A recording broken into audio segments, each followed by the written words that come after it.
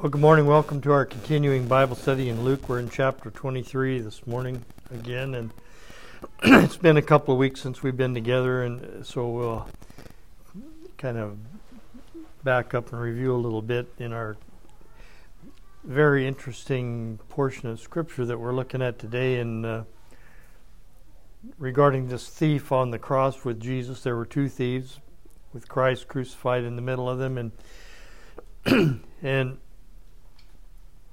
something miraculous happened with the one thief while the other went to his death cursing Christ and abusing him, but the other one, something happened with him. And so we'll read there in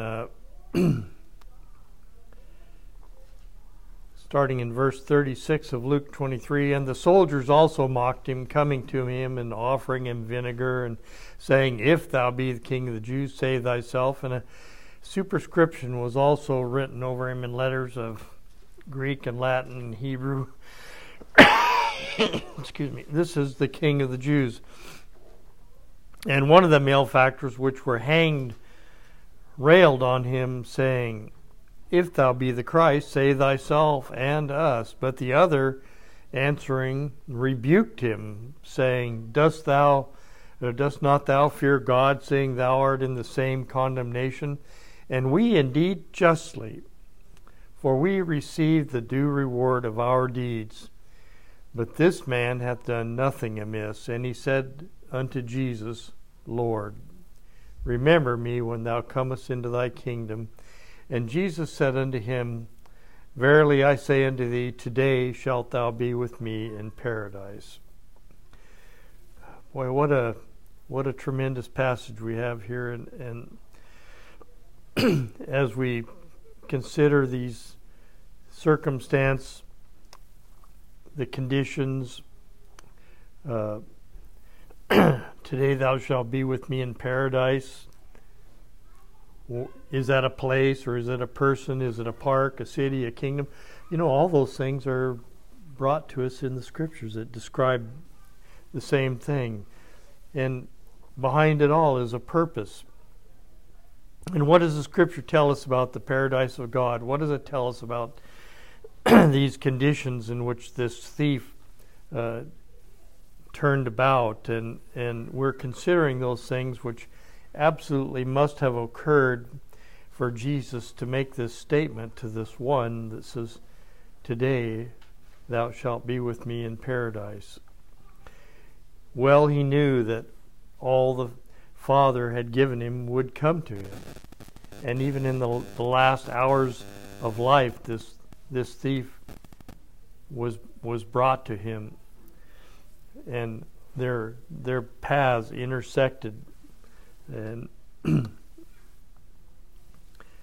well, Christ knew that no man could come to him except the Father which sent me draw him, is what the Scripture says.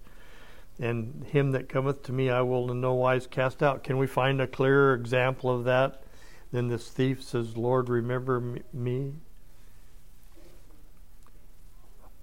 "Him that cometh to me I will no wise cast out." Well, Christ knew that no man can come to him except the Father which sent me draw him, and I will raise him up at the last day. And no man can call Jesus Lord but by the Holy Ghost, from 1 Corinthians 12:3. You know, in our last lesson, it was again brought out the natural condition of man and sin, and as stated by the one thief crucified at the right hand side of Jesus, brought to an understanding regarding the guiltiness of our position by nature by the most holy God. He says, we're guilty. We're receiving our due reward. But this man has done nothing amiss. He was brought to his sense of a need for a Savior. For we look back at Job, at that daysman, the one that could lay a hand on us both, one that could satisfy the justice and righteousness of God on the one hand, and the one that could take a sinner and make him righteous in the eyes of God. The natural man has no part, ability, nor right to participate in the spiritual things of God. In 1 Corinthians 2:14 says, "The natural man receiveth not the things of the Spirit of God, for their foolishness to him, neither can he know them, because they're spiritually discerned." And certainly this one thief, this robber, this plunderer, who was joined with the other thief and those gathered to blaspheme the Lord, to mock him, fit that description. The taunting the one that was in the middle, and who appeared so far to the one, he appeared so far from being even able to save himself, let alone them, that he just mocked him and taunted him. And to the other one, something was revealed to him about that man that caused him to call him Lord and to look to him and as the Lamb slain from the foundation of the world, and the one who would be the Savior of the world. And we discussed last time that crucifixion was a lengthy process that could take a long time for the thief to expire, and they hurried that up by breaking their legs so that they couldn't breathe and they would suffocate. But this man was not going to pass out of this world until the Lord said, "Today thou shalt be with me in paradise." And a man's heart was changed, given a heart to know the God. And we pointed out how accurately Ezekiel 36:22 through 31 portrays us. I will cleanse you. I will give you a new heart, and I will do all these external things to you from a divine perspective. And then you'll look at yourself and loathe yourself for your own ways. But at the same time, you're going to rejoice that the Lord saved you, and that your name was revealed, that your name was written in the Lamb's Book of Life. So this scene, which so accurately portrays sovereign grace in salvation, this man had no chance to do any good stuff. I was thinking this morning, he's hanging there on the cross, and there might have been some people out there that he robbed, that he assaulted.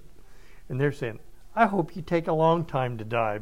I hope you suffer a lot because you stole all my stuff, and now I'm suffering."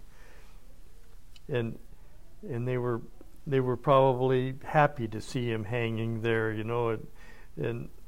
and yet we find out that he was a chosen vessel of God to bring this scene through thousands of years to so many people that would say,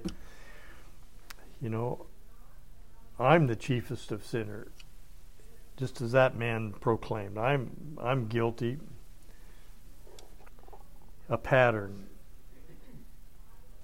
He didn't have a chance to go to church regularly, didn't get baptized, no communion, no repeat after me prayer, no sign this, none of that crazy stuff that religion brings out. Just sovereign intervention by God for one of his elect. Sovereign grace applied at a time which pleased God according to his purpose.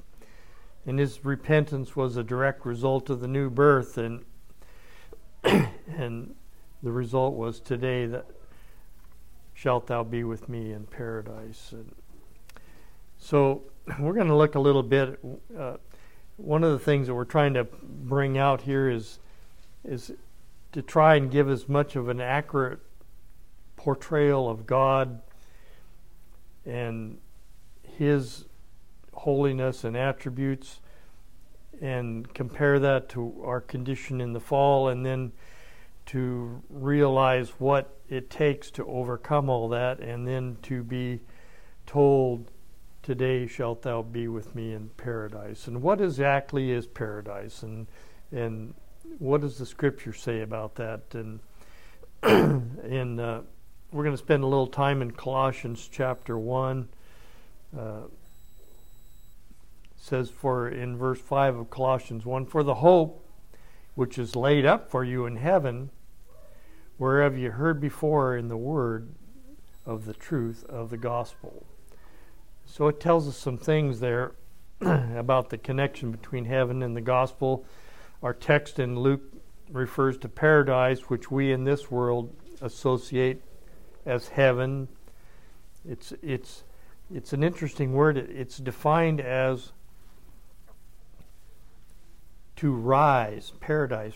It's defined as to rise as a mountain, figuratively, and the idea of elevation, and by extension, heaven as the abode of God, and hence, by implication, happiness.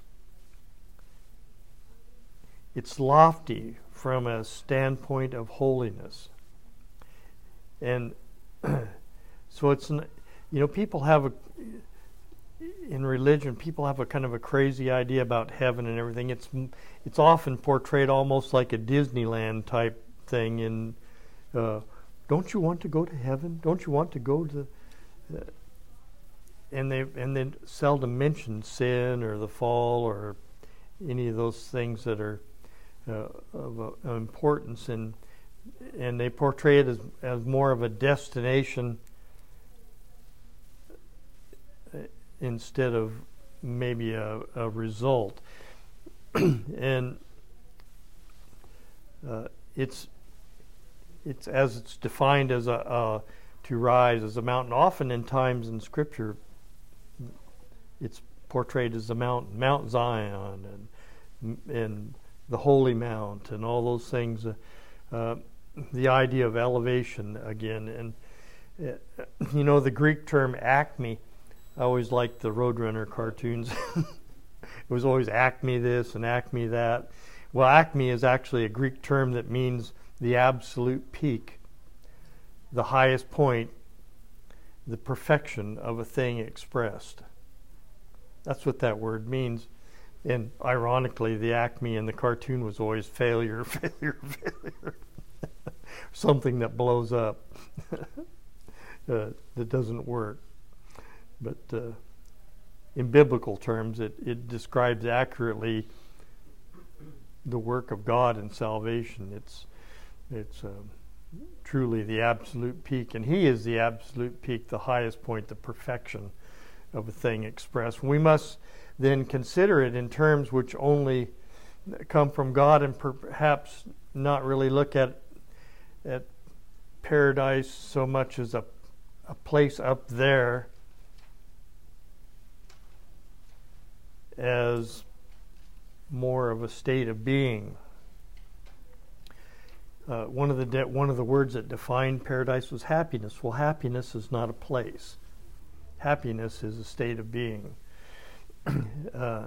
Metaphorically, this truth is spoken of by God Himself. Up.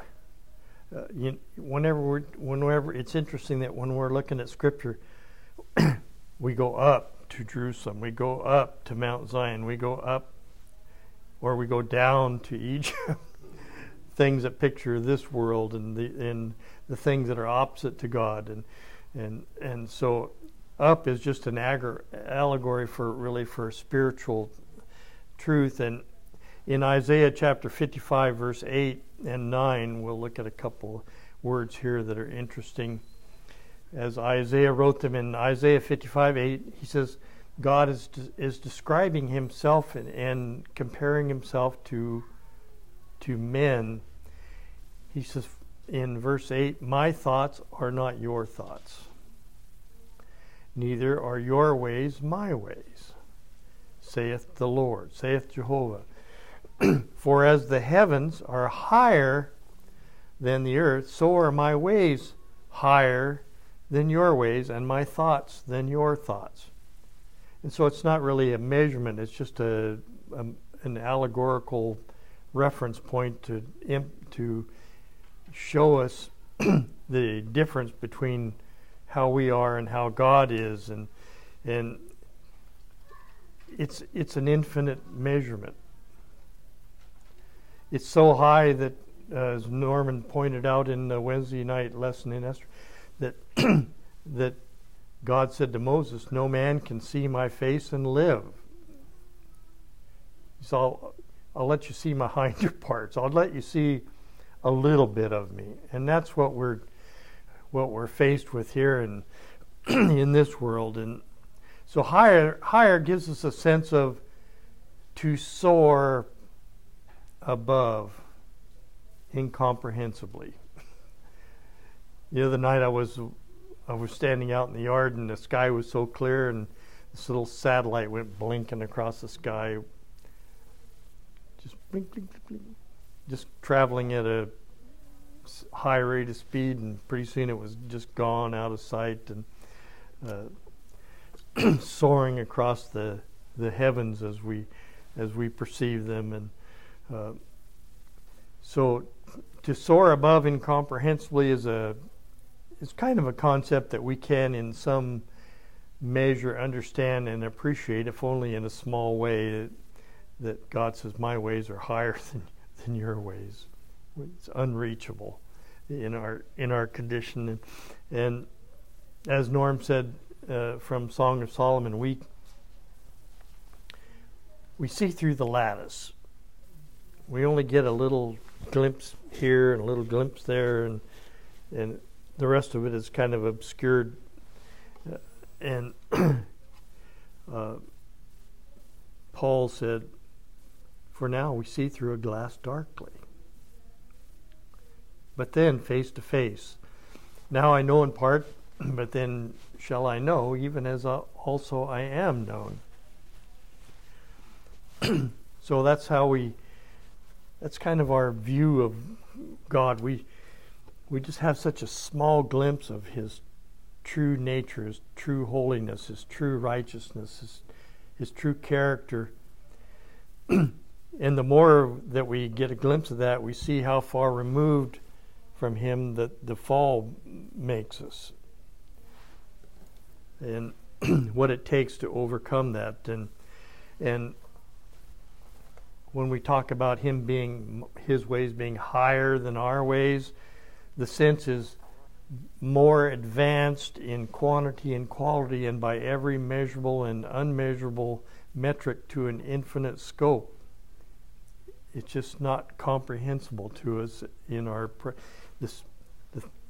it's foolishness to us, and we don't even get hardly a dark glass glimpse or a through the lattice glimpse until we're born again, because Jesus said, "Unless a man be born again, he can't see the kingdom of God." It doesn't matter if there's lattice work or dark glass or whatever.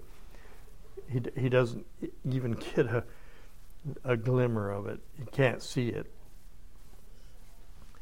And so we have a situation then, as stated in Isaiah 55:8, where by nature in this world our thoughts are not His thoughts. Our ways are not His ways. And we're always trying to reverse that thing by saying, well, your ways ought to be our ways. This is how we think things should be. And we're always trying to make Him comply with our metrics, our idea of how things should be. And so there's an absolute imperative necessity for a change to occur, a reconciliation to take place if we're to dwell with Him and be in His realm. Because in our natural state, we're incompatible with that. We can't be there. So to accomplish reconciliation, to effect a change that allows us into the very presence of God, and to more than that, be able to go to Him and say, "Abba, Father," it's something to overcome. It's a huge problem that has to be taken care of. It requires the effectual work of the Son, to whom all power is given. He says, "You've given me power to give eternal life to as many as thou hast given me." To Him by whom all things were created, and by whom all things consist. That word means held together, and more than a physical sense when we were talking about quantum physics and how things are hooked together in ways that we can't understand, and forces that we're just trying to unravel, but we don't have a clear understanding of. But everything operates according to God's laws and principles and physics. And even if we don't fully understand them, it doesn't mean that they're not working everything according to His will. But he says, by whom all things consist, it kind of gives us a glimpse of more of a spiritual sense than just physics. All things are held together in a spiritual way that we barely can get our handle on. He's the daysman, the one that can lay a hand on the most holy God the Father, and the worst sinner, like this thief on the cross. Or like Paul, he said, oh, I was a rotten egg. I was awful. I'm the chiefest sinner. I am the worst sinner, is kind of what he said. And so Christ is the one that can lay a hand on us both and reconcile all things, the justice and righteousness of God, the need for His people's sins to be atoned for, and for them to be changed, to be in fellowship with Him whose ways are higher than our ways. You know, Matthew tells us that the kingdom, that heaven, that paradise were created from the foundation of the world. Now we kind of look at, sometimes we read things and we just don't really latch onto them and say, well, what does that mean? Well, let's look at Matthew 25:34. Then shall the king say unto them on his right hand, Come ye blessed of my Father, and inherit the kingdom prepared for you from the foundation of the world. Well, that word prepared, when you look that up, it says, well, it means provided. Inherit the kingdom provided for you from the foundation of the world. And then we look at a scripture that says we have a lamb slain from the foundation of the world. And we put those things together, and we get a clearer sense of the scope of salvation and God's work in the elect and His bringing them to Him. Inherit the kingdom prepared for you from at the time of creation. There was a provision made. Not just a place, but perhaps more of a person than a place. And I think that's the essence of what we're trying to bring out today, that maybe heaven isn't that hymn we sang, my mansion, I'm going to my mansion in the sky.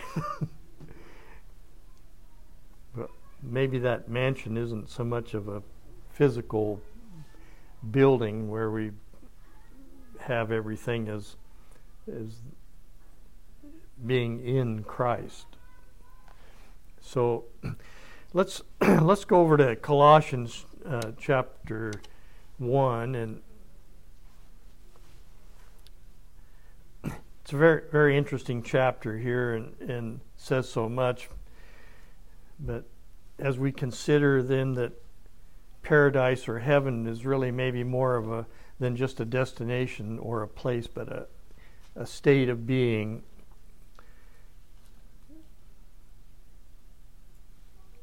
In Colossians 1, beginning with verse 12, it states the absolute necessity of redemption from the fallen state and restoration or reconciliation to fellowship with God through His Son. And when we think about, Adam in the garden before the fall was in fellowship with God. He was in a different state, different being, and yet the fall plunged him into an abyss that was immeasurable. in Colossians chapter 1 verse 12 says, giving thanks unto the Father which hath made us meet to be partakers of the inheritance of the saints in light. So it lays all of the causative element there to God. God the Father made us meet to be partakers of the inheritance of the saints in light. And so there's several sermons right in that verse there, and because we know that God is light and in him is no darkness, and if we look at him in that element of him being light in a spiritual sense, then it gives added context to our scriptures here. Who hath delivered us, that's God again, who hath delivered us from the power of darkness, the opposite of light, and translated us into the kingdom of his dear Son. Translated means translating involves a change. When we translate a language, we change it from this language into another language. When we translate radio frequencies from one to another, they're different. They carry the same message maybe, but they've been changed from one frequency to another, and so we have that understanding of it. Translated us into the kingdom of his dear Son, in whom, and this refers to Christ, his dear Son, in whom we have redemption through his blood, even the forgiveness of sins. And then some more descriptive things about Christ, who is the image of the invisible God, the firstborn of every creature, for by him were all things created. All things were created by him and for him.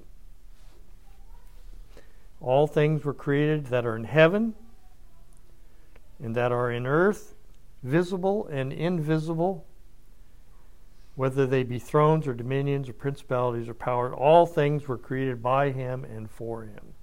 Well, what is the purpose of all that? It's for the glory of God.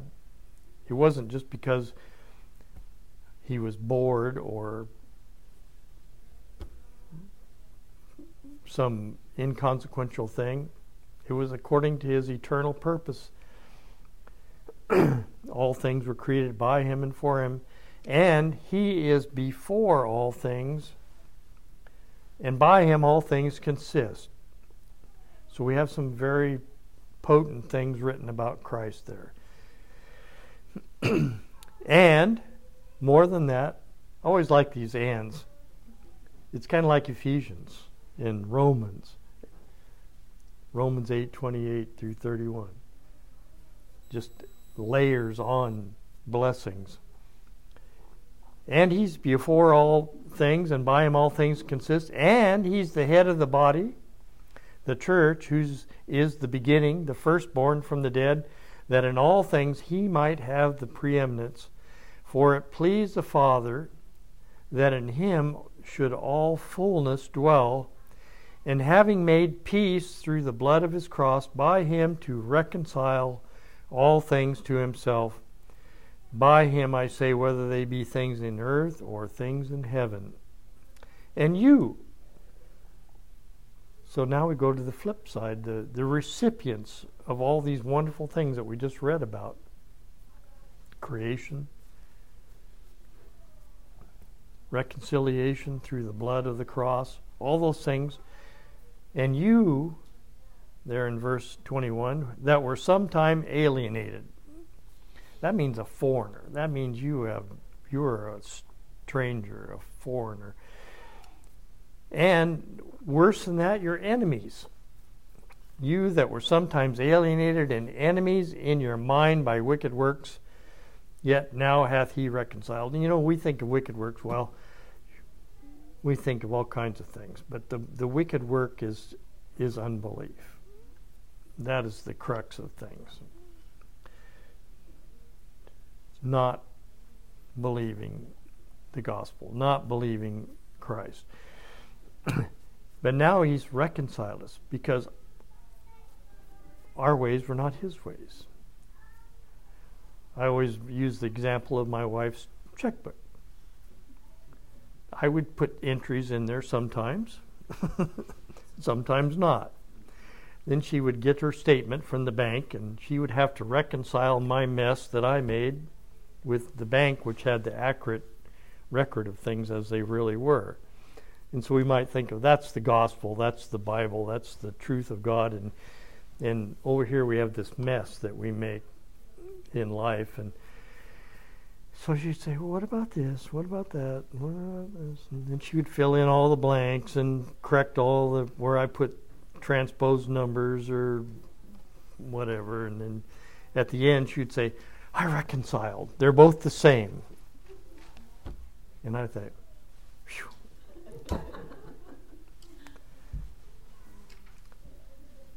And it says, yet now hath he reconciled. He's made us the same. He's made us both the same. He's changed us. In the body of his flesh through death, to present you holy and unblameable and unreprovable in his sight. Well, that's what has to occur before the paradise part comes in. We have to be changed from our condition as it relates to the fall to one that's holy and unblameable and unreprovable in his sight.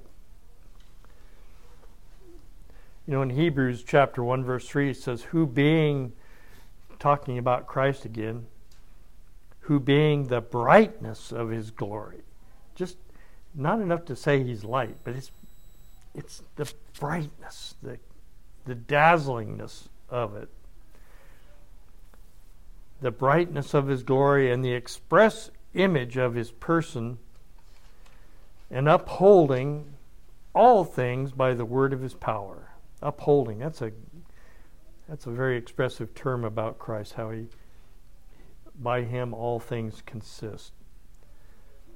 Upholding all things by the word of his power, when he had by himself purged our sins, sat down on the right hand of the majesty on high.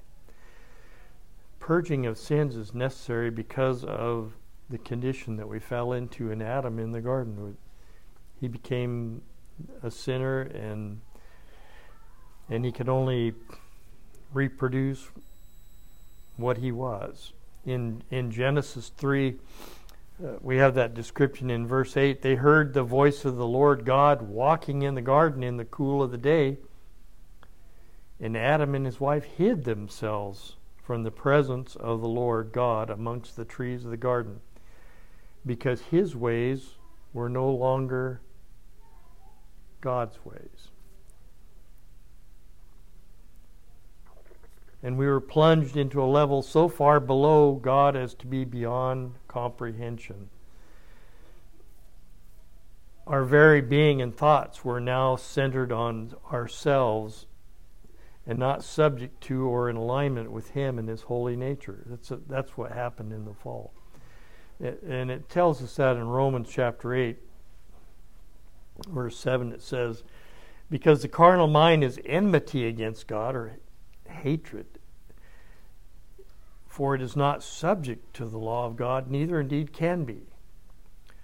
You know, we might go to a foreign country and we might see a big bunch of writing on the wall. Maybe that's all their laws. We're not subject to any of them. We might be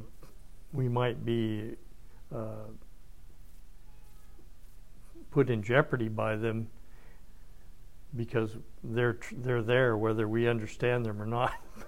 But we can read that thing if it's in Arabic or Russian or whatever. We don't understand what it says. So we say, well, that doesn't apply. I don't understand it, so it's not applicable to me. It's not subject to the law of God, neither indeed can be. There's no ability to be subject to the law of God in our natural condition. We're already condemned. We're already guilty. In verse 24 of chapter 3 of Genesis, so he drove out the man, and he placed at the east of the Garden of Eden cherubims and a flaming sword which turned every way to keep the way of the tree of life. So next we see from our text this compulsory and prerequisite necessity of a transition, a change, the new birth to enter the kingdom of God, to enter paradise of God, to heaven. And when our time in this world is at its end, the flesh, our nature in this world is corrupt and cannot enter or participate in that realm. Jesus said, the flesh is flesh and the spirit is spirit. John 3:3. And we'll read a couple verses there. Except, verily, verily, I say unto thee, except a man be born again. He can't see the kingdom of God. His visual perception only sees the things of this world. Verily, verily, I say unto thee, except a man be born of water and of the Spirit, he cannot enter into the kingdom of God. And in verse 6, that which is born of the flesh is flesh, and that which is born of the Spirit is spirit. The flesh profiteth nothing.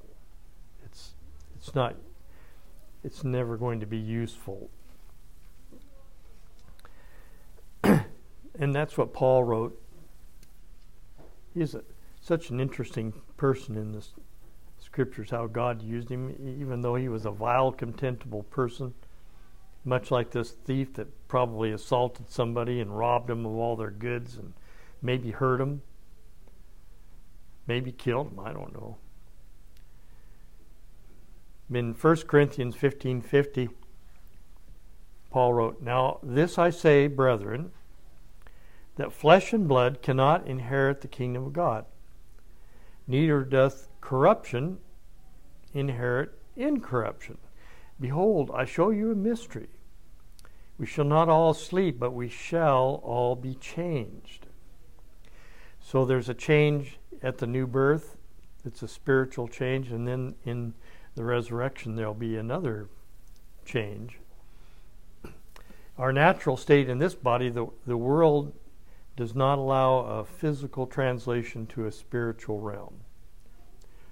You know, that thief was going to hang on that cross till they broke his legs, and then he suffocated. It was going to be an agonizing death. Even though God said, you're going to be with me in paradise, he still was going to suffer some indignities in the way of death that still were going to happen. There must be a change wrought in us, the same as is externally imposed on us in the new birth. The change that we call death, and the body that we're assigned to in this world returns to dust, as it tells us in Genesis 3:19. There's, I don't know how many hymns there are. We must cross over Jordan. That picture, that spiritual divide there, where you're in one realm on one side, and then on the other side is the land of milk and honey and all the good things. And in the new birth, we get a new perspective of our existence and our true relationship in the spiritual world of God. In the new birth, we discover that we're in the world, but we're not of the world. That's what tells us in John 17. And we're in this world for a purpose. And those purposes vary, but the bottom line purpose of it all is to give glory unto God through Christ, to show forth his sovereign love and mercy. This thief was recorded for us for a pattern of true salvation. Unable to do anything for himself, he was hopelessly bound, couldn't wiggle much even. Dead spiritually, about to be dead physically. Yet wherever sin abounded, grace did much more abound. And his name written in the Lamb's Book of Life. You know, Paul, he recognized the same thing, and he wrote, when he was writing to Timothy, he wrote, And the grace of our Lord was exceedingly abundant. He just couldn't get over it. How exceedingly abundant the grace of God was. With faith and love which is in Christ Jesus. And this is a faithful saying, worthy of all acceptation, that Christ came into the world to save sinners, of whom I am chief. Howbeit for this cause I obtained mercy, that in me first Jesus Christ might show forth all long suffering. If you put up with me, who's not savable? For a pattern to them which should hereafter believe on him to everlasting life. He said, I was the most religious person in the country. I bragged on it. But I led people to be executed and put in prison. I did all kinds of harm in the name of religion. And after the new birth, Paul, by grace, experienced something even more. And he writes in 2 Corinthians chapter 12, he says, it's not expedient for me to glory here, but I'll tell you something. I knew a man in Christ about 14 years ago, and whether in the body I cannot tell, or whether out of the body I cannot tell, God knoweth. Such a one caught up to the third heaven. That word caught up there is the same word that you find in 2 Thessalonians 2:13, where it says, God hath from the beginning chosen you to salvation. And it's a word that means to seize or to pluck up.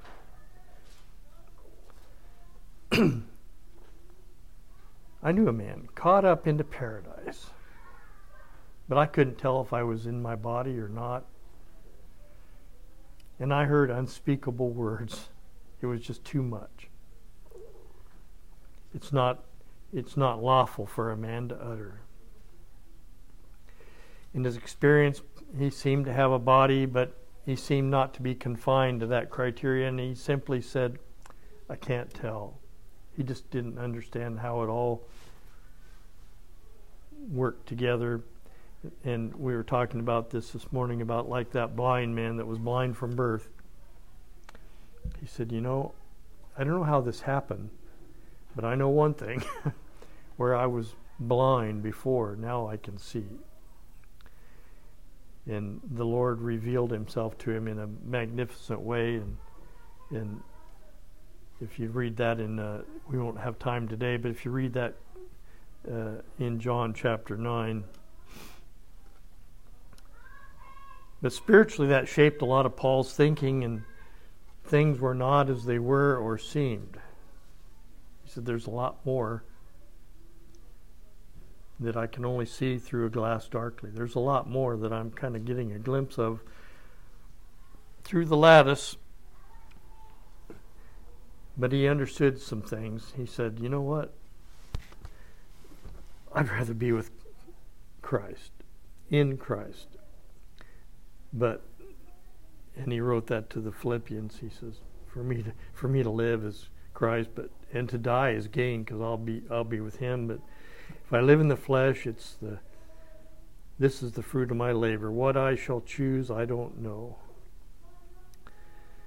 I'm in a strait betwixt two, having a desire to depart and be with Christ, which is far better.